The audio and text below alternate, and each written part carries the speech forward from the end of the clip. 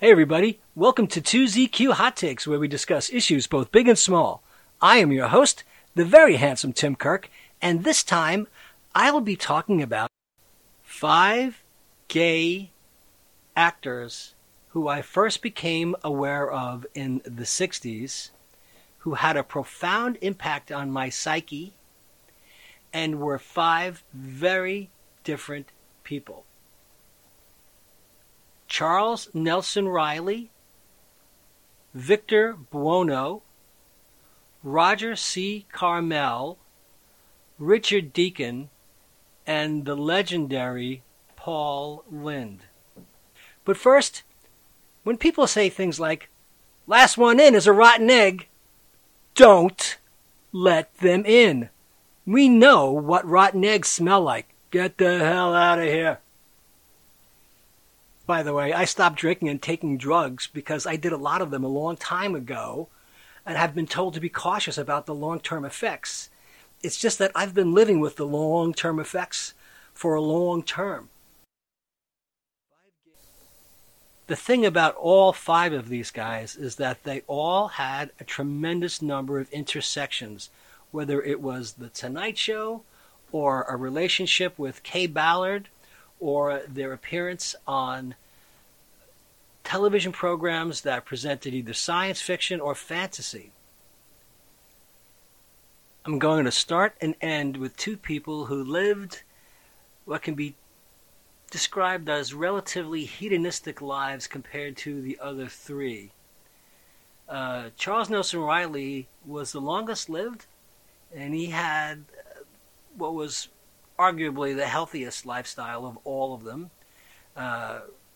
Victor Buono and Roger C. Carmel both being a bit on the heavy side, and Richard Deacon suffering from heart issues because of his love of gourmet food. Paul Lynde being self-destructive with drinking and drugs, and Roger C. Carmel apparently died of a cocaine overdose.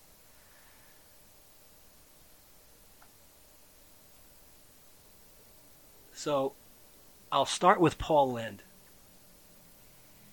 Paul Edward Lynde, from Wikipedia, born in June of 1926 and died in January 1982, was an American comedian, actor, and game show panelist. A character with a distinctively campy and snarky persona that often poked fun at his barely closeted homosexuality, Lynde was well known for his roles as Uncle Arthur on Bewitched, the befuddled Father Harry McAfee in Bye Bye Birdie, and as a regular center square panelist on the game show The Hollywood Squares from 1968 till 1981. He also voiced animated characters for 5 Hanna-Barbera productions. Lynde regularly topped audience polls of the most liked TV stars and was routinely admired and recognized by his peers during his lifetime. Mel Brooks once described Lynde as being capable of getting laughs by reading a phone book, tornado alert, or a seed catalog. Lynde once said that while he would rather be recognized as a serious actor, "We live in a world that needs laughter, and I've decided if I can make people laugh, I'm making an important contribution."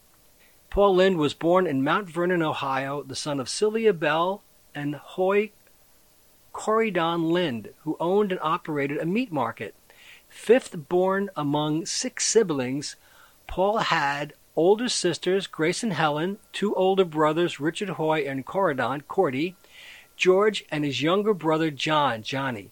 His favorite brother, Corydon, died in 1944 at the age of 21 in the Battle of the Bulge in World War II. 5 years later, in 1949, his parents died within 3 months of each other.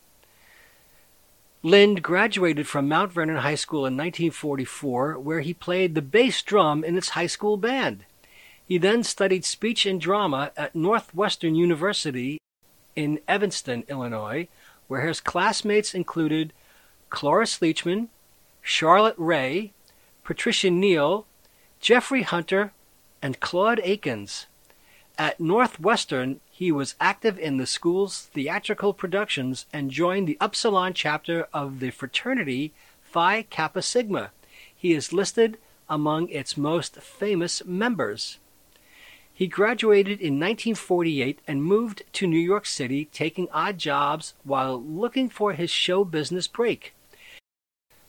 His first appearance as a stand-up comic was at the famed supper club No. 1 Fifth Avenue.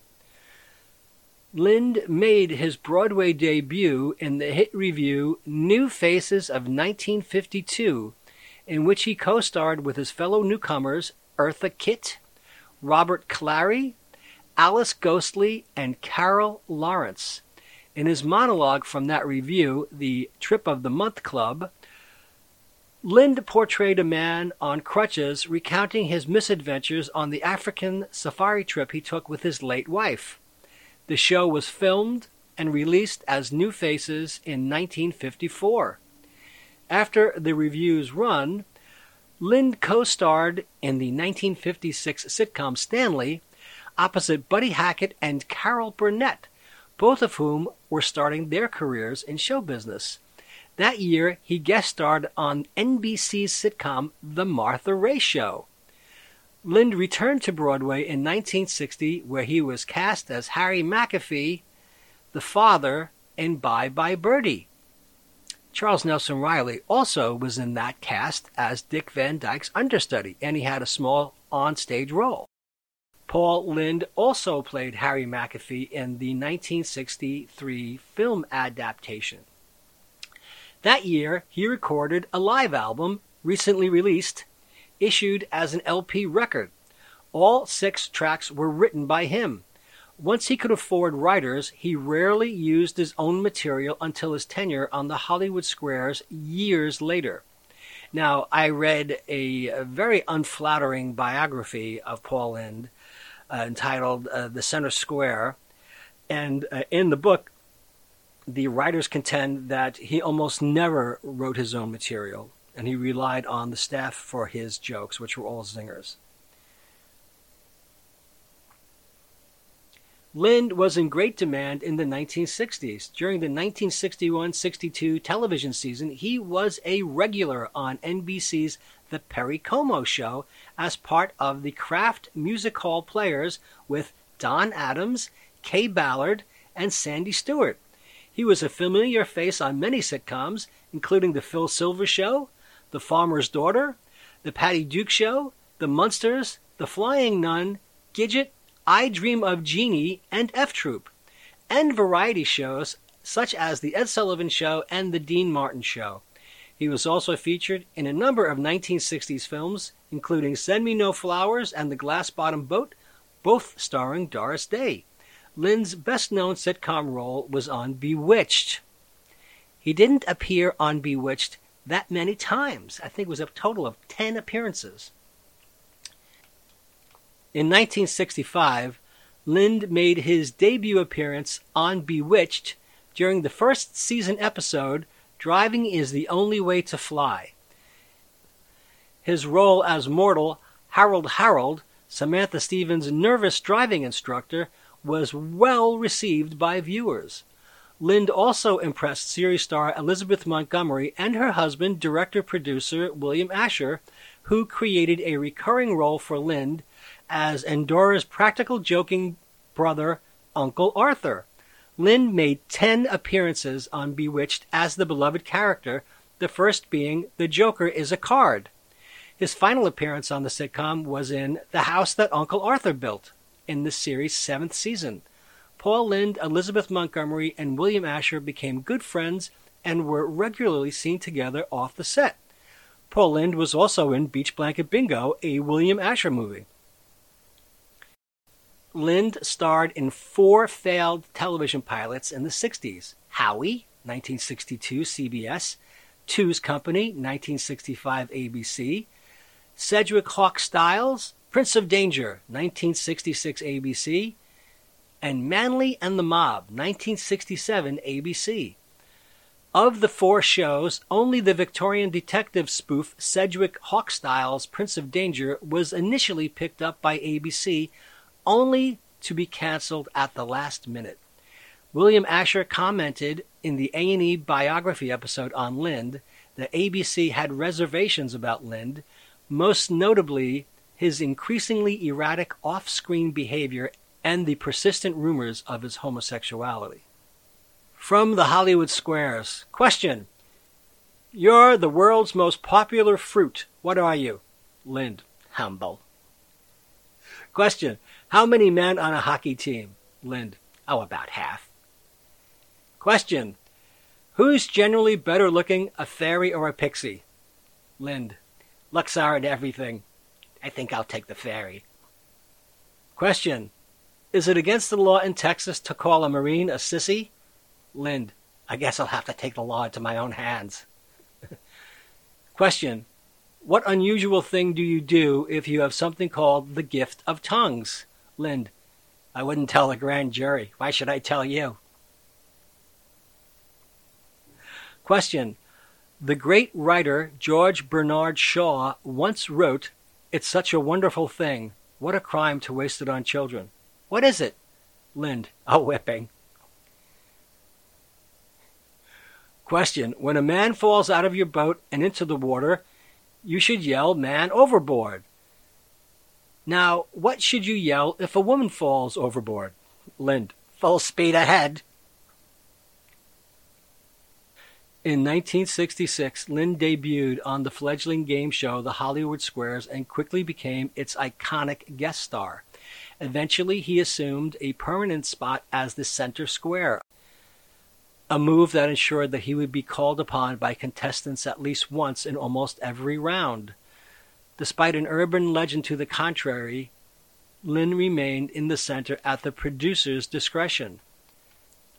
On the Hollywood Squares, Lind was best able to showcase his comedic talents with short, salty one-liners spoken in his signature snickering delivery. Many gags were thinly veiled allusions to his homosexuality. Other jokes relied on double entendre, an alleged fondness for deviant behaviors, or dealt with touchy subject matter for the 1970s television show. Appearing a total of 707 times, Lind garnered considerable fame and wealth from the series. He eventually became disenchanted with being what he called boxed into Hollywood Squares, and he departed the series in 1979. But the Hollywood Squares experienced a downward trend in Nielsen ratings, and Lind was approached about returning to the program. He initially declined, but changed his mind when told he would receive co-star billing with Peter Marshall. He returned to the series in the spring of 1980 and remained with the show until its cancellation in February 1981. In 1972, Lind starred in a short-lived ABC sitcom, The Paul Lynde Show. The series was a contractual fulfillment to ABC in place of an aborted 9th season of Bewitched. Lind starred as Paul Sims, an uptight attorney and father who was at odds with his liberal-minded son-in-law. The family included wife Martha, Elizabeth Allen, daughters Sally, Pamela Ferdin, and Barbara, Jane Ackman. Barbara's husbands Howie, John Calvin, and Howie's parents, Jerry Stiller and Ann Mira. Other critics perceived the show as a derivative of All in the Family, television's then most popular primetime program, although many admitted the writing was top-notch and the sexual connotations gave it an extra bit of spice. Lind was nominated for a Best Actor Golden Globe for the show. Scheduled opposite the first half of the top 30 hit The Carol Burnett Show on CBS and the top 20 hit Adam 12 on NBC, the series garnered low ratings and was canceled after a single season.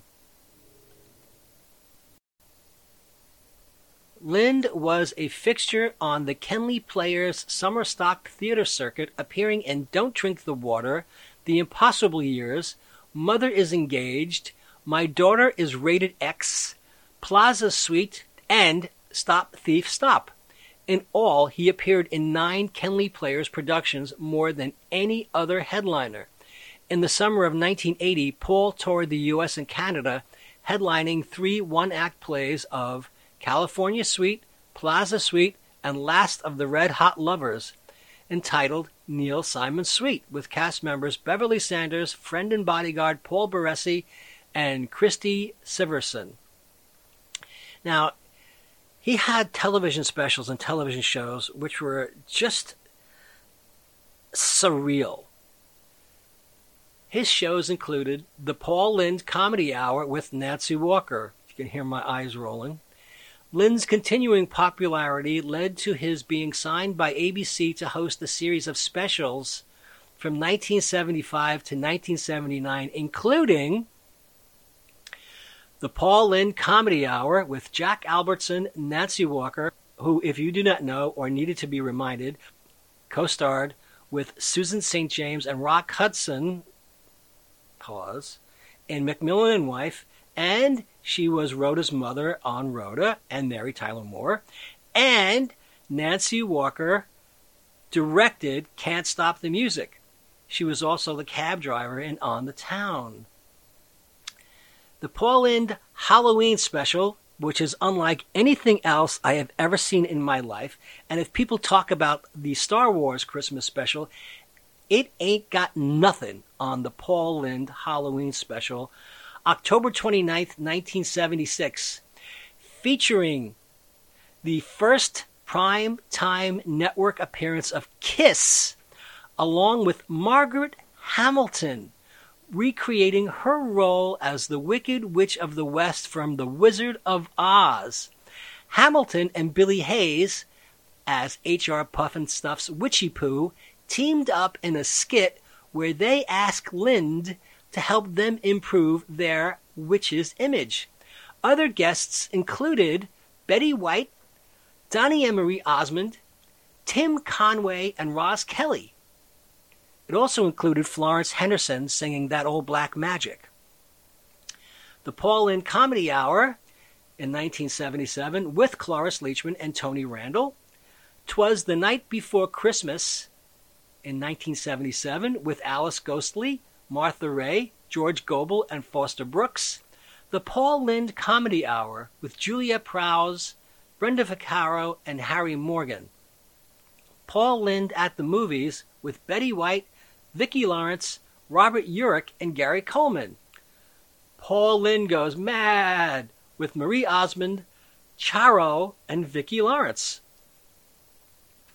Paul Lynde was a regular guest on the variety show Donnie and Marie between 1976 and 1978 until he lost his guest starring role due to very public drunken arguments with police officers. Now, in the book Center Square, there is a lot of references to and alleged quotations from Bruce Vilanch, who wrote most of these television programs. Talked about how frequently he had to be bailed out of jail and what a problem he was. Now, he had guest appearances and film roles, but they continued to be scarce for Lynde, although it is unclear whether or not this was related to his alcoholism, which made him very difficult to work with.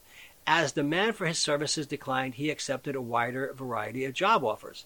Now, there is a documentary called Scotty Bowers and the Secret History of Hollywood, where Scotty was a procurer, basically a pimp, for male hustlers. And the movie was a sort of documentary about Scotty, but also an indictment on the Hollywood closeted culture from the 40s and the 50s, right up until about 1980. During the film, Scotty, who was in his 90s at the time, came to visit several of his hustler boys. And in one of the segments, he visited one of his former hustlers, who claimed to be very grateful to Scotty for providing him an income, which got him the house he lived in. And when they mentioned Paul Lynde, he just referred to him as the drunk, which is very unflattering. In 1978, Paul Lynde appeared as a guest weatherman for WSPD TV in Toledo, Ohio, to publicize both the Hollywood Squares and a summer stock performance, and the video of that is available, and he's just vamping. It's funny, but it wasn't particularly hilarious. Despite his campy and flamboyant television persona, Lynn's private life and sexual orientation were not directly acknowledged or discussed on television or in other media during his lifetime. According to an essay on the website for the Biography Channel, in the 1970s, entertainment journalists did not investigate the private lives of performers who were best known as game show regulars. A 1976 People magazine article on Lind included text about Stan Finesmith, who was described as Lind's sweet mate and chauffeur bodyguard. The magazine included one photograph of Lind with Finesmith, for which they had posed non-suggestively. During Lind's lifetime, this was as close as the media came to hinting at his homosexuality. Kathy Rudolph, a friend of Lind's, who published a 2013 book entitled Paul Lynde, A Biography, His Life, His Loves, and His Laughter, stated in a 2018 interview that being gay and having to hide it frustrated him. In the book, The Center Square, which is, again, very unflattering, the authors contend that some of his other issues were his self-image due to his weight problems, as well as his closeted homosexuality conflicts. So he was rife with issues. With the wealth Lind had earned working on Hollywood squares, he bought Errol Flynn's old Hollywood mansion and spent an enormous amount of money on renovations and decor. He lived there with his beloved dog, Harry McAfee, until Harry died in 1977. Afterward, Lind could not stay in the house without him and later bought a new home. Lind struggled with alcoholism and had numerous run-ins with the law, including frequent arrests for public intoxication. Peter Marshall and Kay Ballard confirmed that Lind, when inebriated, became very cruel, sometimes violent, and would sometimes ridicule his friends. In July 1965, Lind was involved in an accident in which a friend, another young actor, accidentally fell to his death from the window of their hotel room in San Francisco's Sir Francis Drake Hotel. Lind was 24, and James Bing Davidson had been drinking for hours when Davidson, while horsing around, according to an Associated Press report, slipped and fell 8 stories. In October 1977, Lind was involved in an incident at his alma mater, Northwestern University, when he was the Grand Marshal for homecoming. At a fast food restaurant near the campus after the homecoming parade, he made racist remarks and gestures to Northwestern University professor James P. Pitts. Lind later blamed his behavior on fatigue and inebriation. In January 1978, while in Salt Lake City to record a segment for Donnie and Marie, Lind was arrested outside of a tavern and charged with interfering with a police officer. Lind's vehicle had been broken into and his valuables stolen while he was inside the tavern. The arresting officer had been investigating a different car burglary and claimed Lind kept insisting that he attend to Lind's complaint instead. The complaint was later dropped. Determined to get his life back on track, Lind became sober and drug-free in early 1980. So they say. On January 10th, 1982, after Lind failed to attend a birthday celebration, his friend, actor-model Paul Baresi. Now, Paul Baresi was known for being a private detective to the stars, and he also performed in and directed a number of gay porn movies, even though he's a married father of 6. Married to a woman.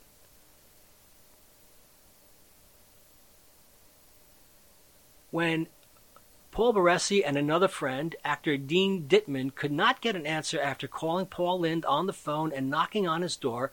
Baresi broke into the side entrance to Lynde's home in Beverly Hills, California, and found him dead in his bed in the early morning hours of January 11th, 1982. Lynde was 55 years old. Now, Victor Buono. Now, I love Victor Buono for a bunch of different things. You know, as a kid, King Tut. But as I got a little bit older, I saw Whatever Happened to Baby Jane. And he was just amazing. And he was such a young guy to be playing a role so creepy and great at it. Victor Charles Buono. Born February 3rd, 1938 in San Diego. His occupation is listed as actor, comic, recording artist. Now, the thing about Victor Buono is he was, like Charles Nelson Reilly, a frequent guest on The Tonight Show. Charles Nelson Reilly was a frequent guest on The Tonight Show, and Johnny loved him because Charles made himself available whenever people dropped out, because he was working nearby most often on Match Game and lived close to The Tonight Show studio. So he would show up at the drop of a hat, and if you've seen any of the reruns of The Tonight Show with Johnny Carson, when Charles Nelson Reilly is a guest, he is quite frequently wearing a tuxedo, and he comes out saying he had nothing else to wear because they called him at the last minute and the only thing he had was a tux. So he would show up on The Tonight Show in a tuxedo and fill in for someone who had dropped out. Charles was loved by Johnny Carson. Victor Buono was loved by Johnny Carson. Victor Buono was known for his poems and recitations, which were very entertaining and pleasing. Johnny Carson also had a number of gay friends, including Gore Vidal and the one and only Truman Capote. So Johnny was a friend to gay people, and he actually really appreciated everything that Charles did for him. Johnny also had Paul Lynde on The Tonight Show, but according to the book, The Center Square, he was not a good guest in the sense that he kept on fawning on Johnny and falling and stumbling over lines, and given the opportunity to elicit a few acid-tongue zingers that he was famous for, he didn't quite make it.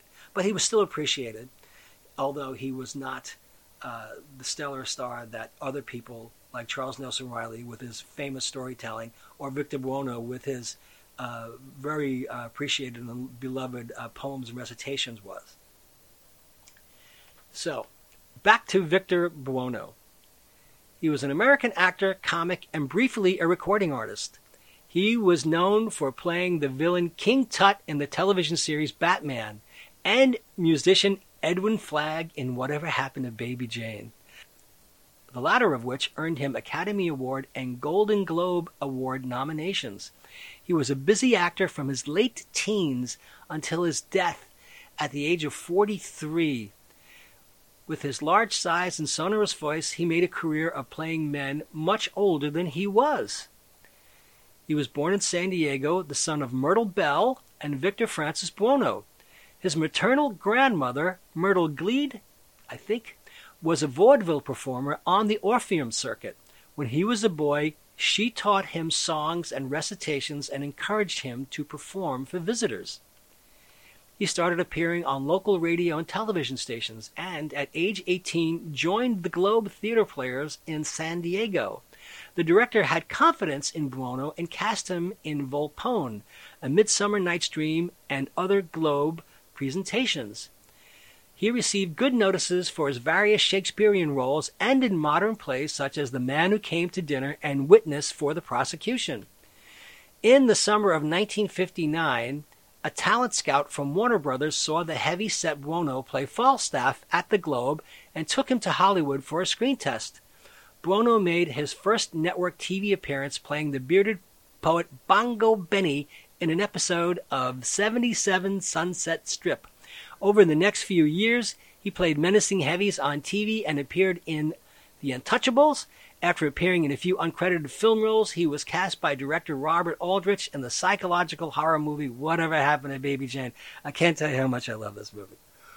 The film starred Bette Davis and Joan Crawford, and Buono played the hapless musical accompanist Edwin Flagg, a performance for which he was nominated for the Academy Award for Best Supporting Actor and the Golden Globe Award for Best Supporting Actor Motion Picture. The other odd thing about Whatever Happened to Baby Jane was that the guy who stood and took the ad from Baby Jane when she advertised for somebody like Edwin Flagg was played by Bobbs Watson.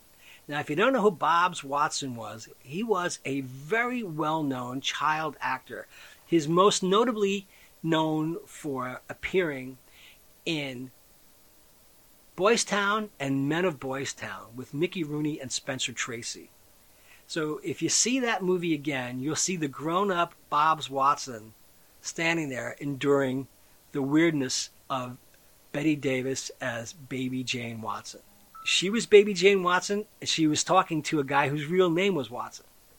Shortly after Whatever Happened to Baby Jane, Buono appeared in Hush Hush, Sweet Charlotte as Big Sam Hollis, the father of Bette Davis, who played the title role. The film was also directed by Aldrich. In the biblical epic The Greatest Story Ever Told, Buono played High Priest Sorak, and in The Strangler, a film based on the actual Boston Strangler murders of the time, he portrayed Leo Crowell. He's also appeared in Forfeit, Texas, Robin and the Seven Hoods, The Silencers, Who's Minding the Mint, Target Harry, Beneath the Planet of the Apes, The Mad Butcher, and The Evil. Now, Buono appeared in The Wild Wild West, and Robert Conrad as Agent Jim West was probably my first gay crush. I think Chad Everett was my second gay crush. Chad Everett was on Medical Center. Though Buono had a vast body of work in movies, he also had extensive television appearances to his credit. One was the recurring role of Count Manzeppi in The Wild Wild West. He also played unrelated characters in that series' premiere episode and the second and final Wild Wild West reunion movie, More Wild Wild West, in 1980. Buono most famously played the villain King Tut on the television series Batman. A Jekyll and Hyde character, William McElroy is a timid Yale professor of Egyptology who, after being hit in the head with a brick at a peace rally, assumes the persona of the charismatic, monomaniacal Egyptian King Tut. When he suffers another blow to the head, the villain recovers his meek academic personality. The role, which proved to be the most frequently featured original villain in the series, was one of Buono's favorites because he was delighted at being able to overact without restraint. Buono appeared in television series such as Get Smart, Night Gallery, Hawaii Five-0, and 2 episodes of The Odd Couple.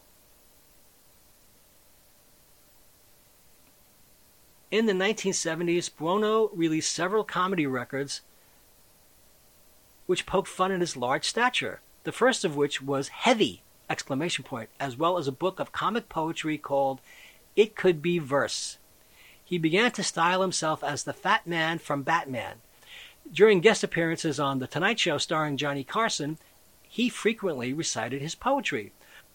The most popular of his poems was Fat Man's Prayer, a work often erroneously attributed to Dom DeLuise or Jackie Gleason. It included many widely quoted couplets such as, "We are what we eat," said a wise old man, "and Lord, if that's true, I'm a garbage can. At oleomargarine I'll never mutter, for the road to hell is spread with butter. And cake is cursed, and cream is awful, and Satan is hiding in every waffle. Give me this day my daily slice, but cut it thin and toast it twice." In the late 1970s and in 1980, Buono played the millionaire father of the memory-impaired Reverend Jim Ignatowski on Taxi. Buono died before the end of the series. One episode was made where Jim learns to cope with his father's death. Buono was found dead at his home in Apple Valley, California on New Year's Day 1982. He died of a heart attack. Buono liked to read and write, and one of his main interests was Shakespeare. The more you study him, the greater he grows. He was also highly regarded as a gourmet chef. He was a devout Catholic and attended the University of San Diego, a Catholic men's college. In regard to relationships and the implicit questioning of his sexuality, Buono is quoted as saying, "I've never heard or read about actors being asked the immortal question, 'Why have you never married?' They answer with the immortal excuse, 'I just haven't found the right girl. Because I'm on the hefty side, no one's asked me yet.' If they do, that's the answer I'll give. After all, it was good enough for Monty Clift or Sal Mineo." Buono was closeted, like most gay actors at the time, but lived with boyfriends and referred to himself as a conscientious objector in the morality revolution of the 1960s. So, among his credits, of course, include The Story of Ruth, Judgment at Nuremberg, Whatever Happened to Baby Jane, Robin and the Seven Hoods, Hush, Hush, Sweet Charlotte, The Greatest Story Ever Told, The Silencers, Who's Minding the Mint, Beneath the Planet of the Apes, The Evil, Sea Hunt,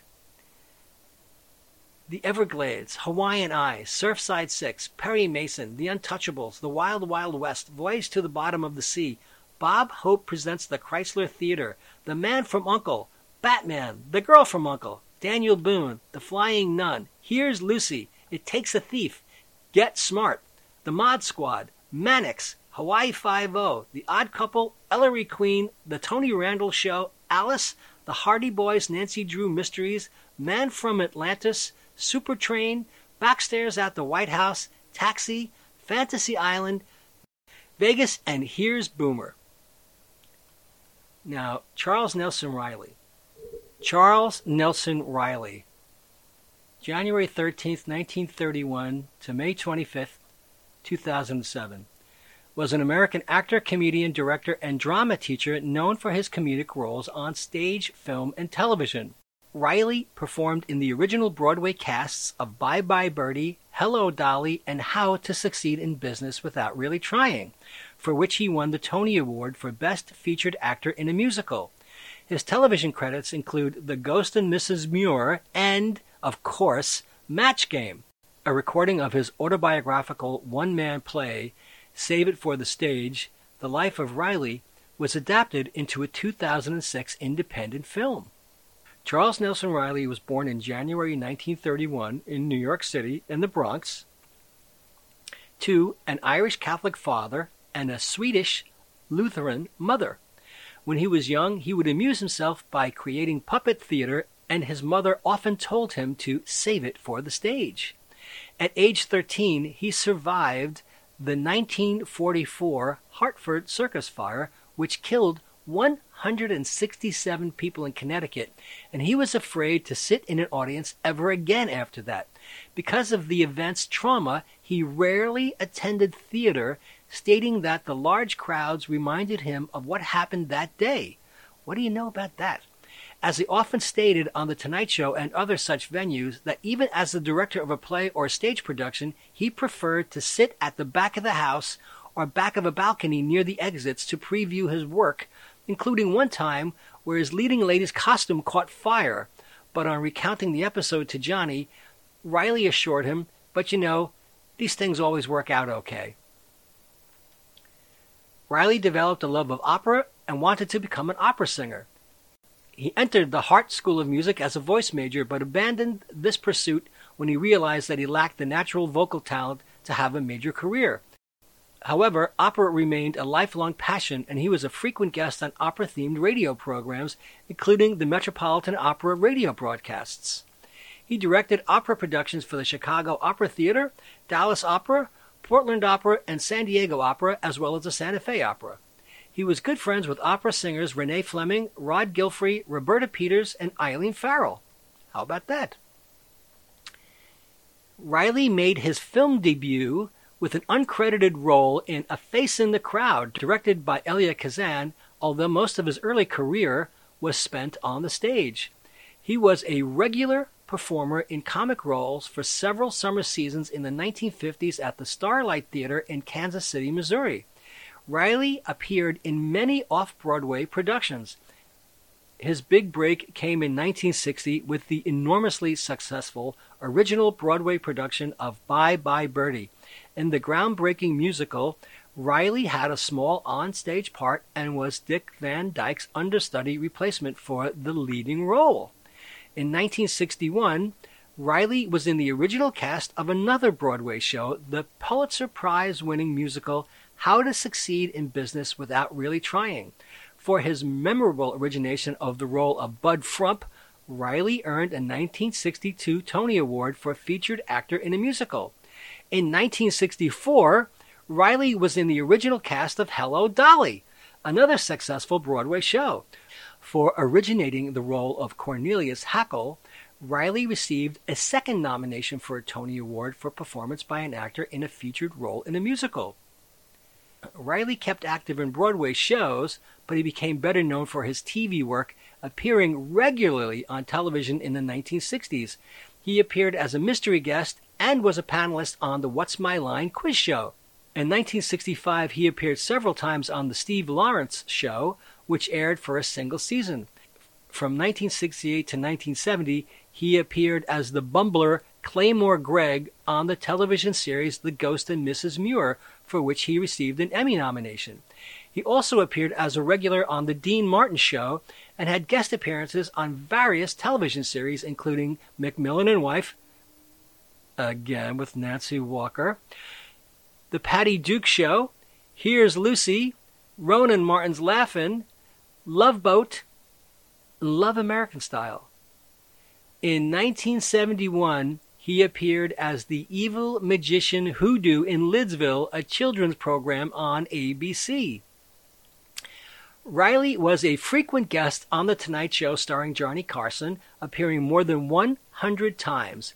He was a lively and reliable talk show guest and lived within blocks of the Burbank studios where The Tonight Show was taped, so he was often asked to be a last-minute replacement for scheduled guests who did not make it to the studio in time. Riley was a fixture on game shows primarily due to his appearances as a regular panelist on Match Game. He was one of the longest-running guests and often engaged in playful banter with fellow regular Brett Somers. He typically offered sardonic commentary and peppered his answers with homosexuality-themed double entendre, which pushed the boundaries of 1970s television standards. From 1976, Riley primarily taught acting and directed television and theater, including Julie Harris, with whom he had acted in Skyscraper in 1965, who was portraying Emily Dickinson in her one-woman Broadway play The Belle of Amherst by William Luce. In 1979, he directed Ira Levin's play Break a Leg on Broadway. Despite the previous year's success of Levin's Death Trap, Break a Leg closed after one performance.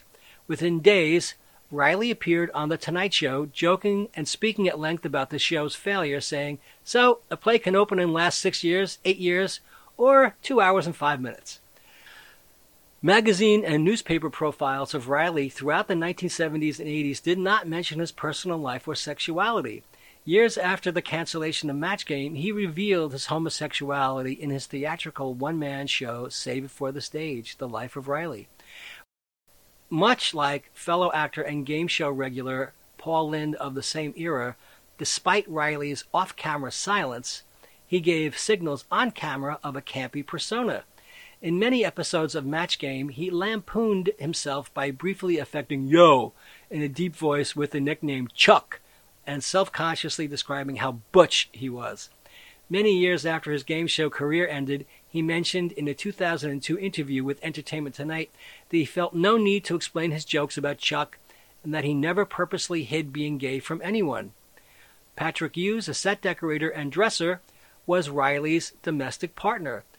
The two met backstage while Riley appeared on the game show Battlestars, although their partnership was not revealed publicly. They lived together in Beverly Hills. Despite sporting what appeared to be a full head of hair for most of his primetime television career, Riley was in fact bald, wearing a toupee throughout most of his appearances in the 1970s and 1980s. During the taping of Match Game 74, his toupee became a joke when he had to go to New York City to have his toupee adjusted. During the taping of several episodes, Riley was seen wearing different hats because his toupee was back in New York waiting for him to be fitted. This was the start of the long-running jokes on Match Game about his hair. He abandoned the toupee in the late 1990s and appeared bald in all of his subsequent public events. He dramatized the experience in his stage show, The Life of Riley. In one episode of Match Game 78, he took off his toupee and gave it to a bald contestant by putting it on his head.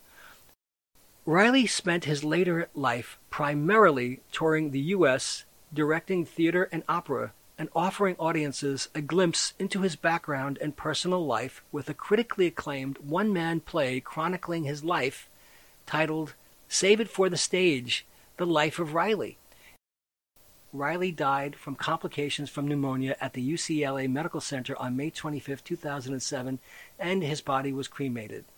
That weekend, the Game Show Network dedicated its programming to Riley, airing some of his funniest episodes of Match Game. His career included the films The Tiger Makes Out, Cannonball Run 2, The Wind in the Willows, Body Slam, All Dogs Go to Heaven, Rock-a-Doodle, A Troll in Central Park, Babes in Toyland, An All Dogs Christmas Carol, The 1st of May, Gaydar, Tom and Jerry, Shiver Me Whiskers, The Life of Riley.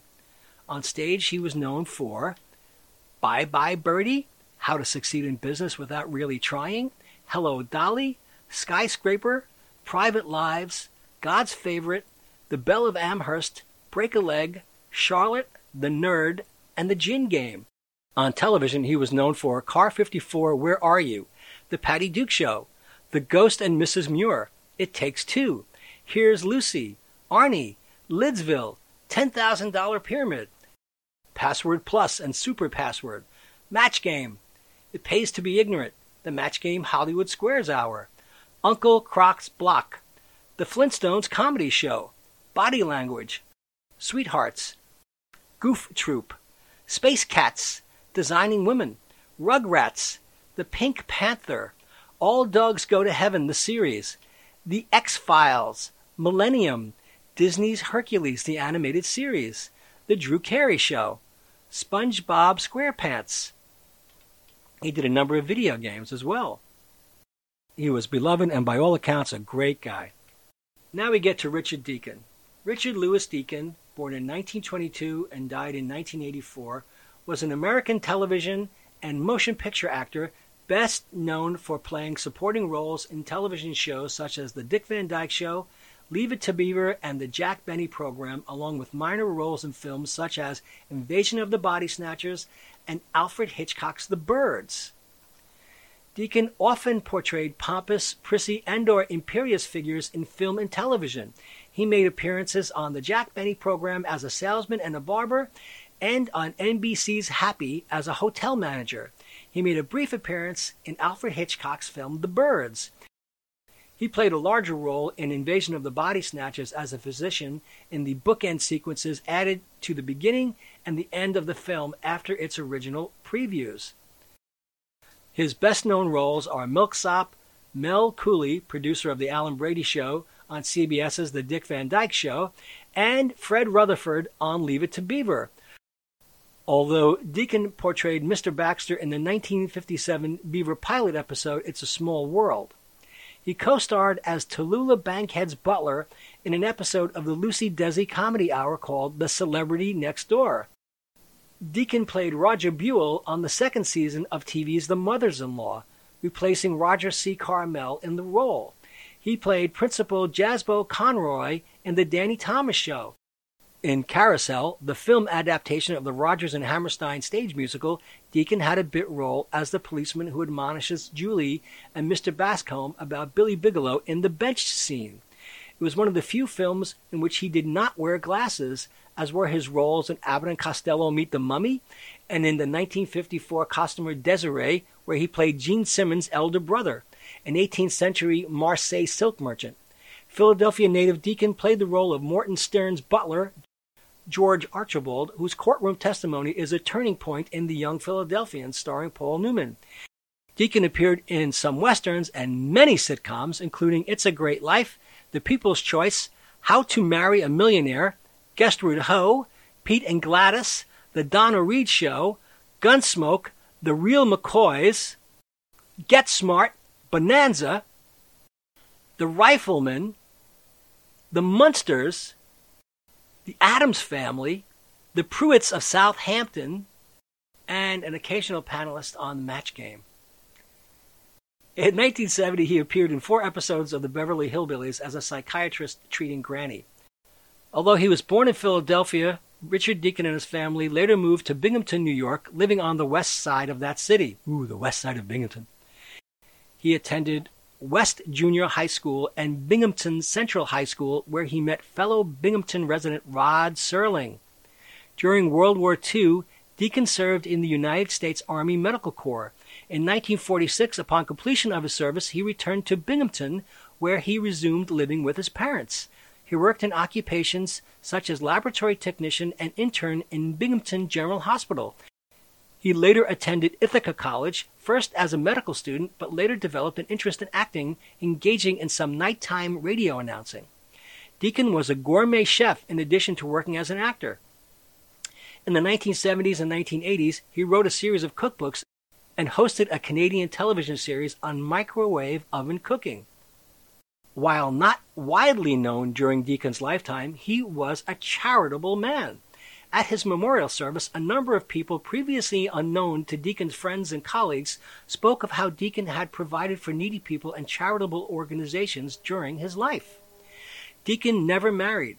According to academic writers David L. Smith and Sean Griffin, Deacon was gay and was among a number of actors and actresses who were closeted homosexuals working in Hollywood and often employed in Disney films.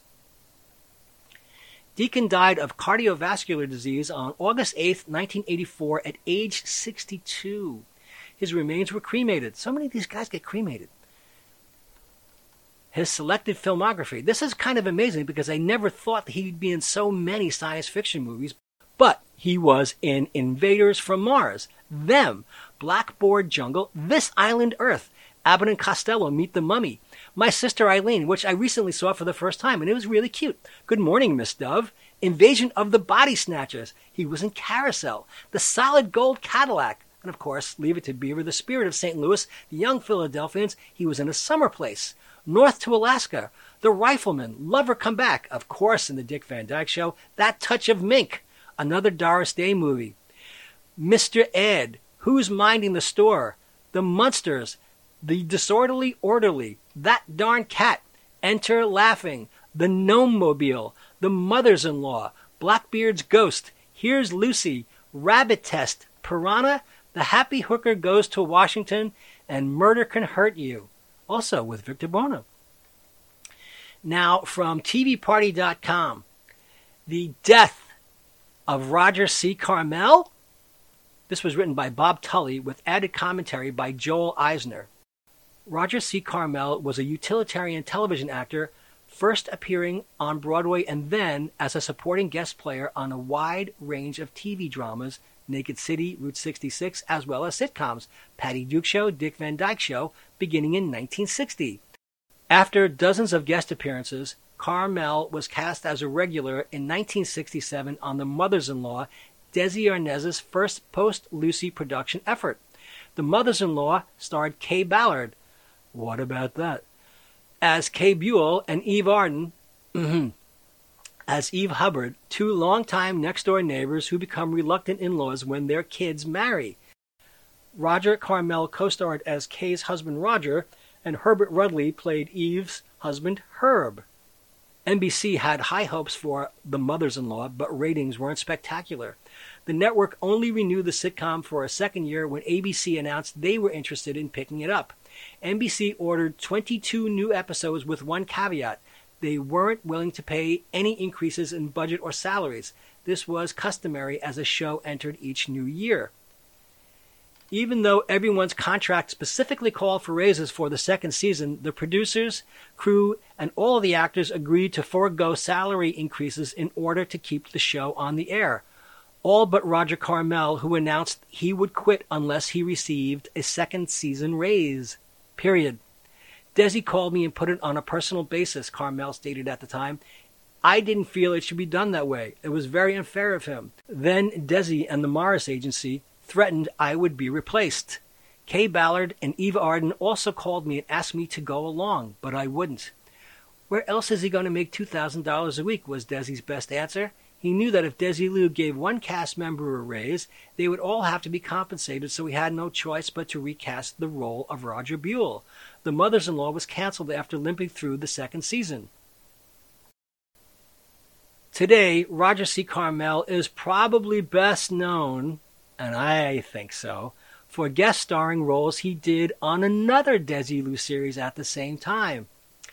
On Star Trek, the original series, Carmel played the incorrigible space trader Harry Mudd, otherwise known as Harcourt Fenton Mudd, in 2 episodes of the original series. Harry Mudd, you may remember, was the guy who had the planet of beautiful female robots. He also played Colonel Gum on TV's Batman in 1967. So he was on Batman, as was Victor Buono. Despite the popularity of the Harry Mudd character, another regular role in an ongoing television production series was elusive. That's where the money is in television. Carmel remained a popular sitcom guest star with character parts, mostly ethnic, all throughout the 70s on shows like Owen Marshall, All in the Family, Laverne and Shirley, Chico and the Man, and Three's Company. He also appeared in unsuccessful B-movies like Thunder and Lightning in 1977 and Hardly Working in 1981. In 1981, Roger C. Carmel caught a break.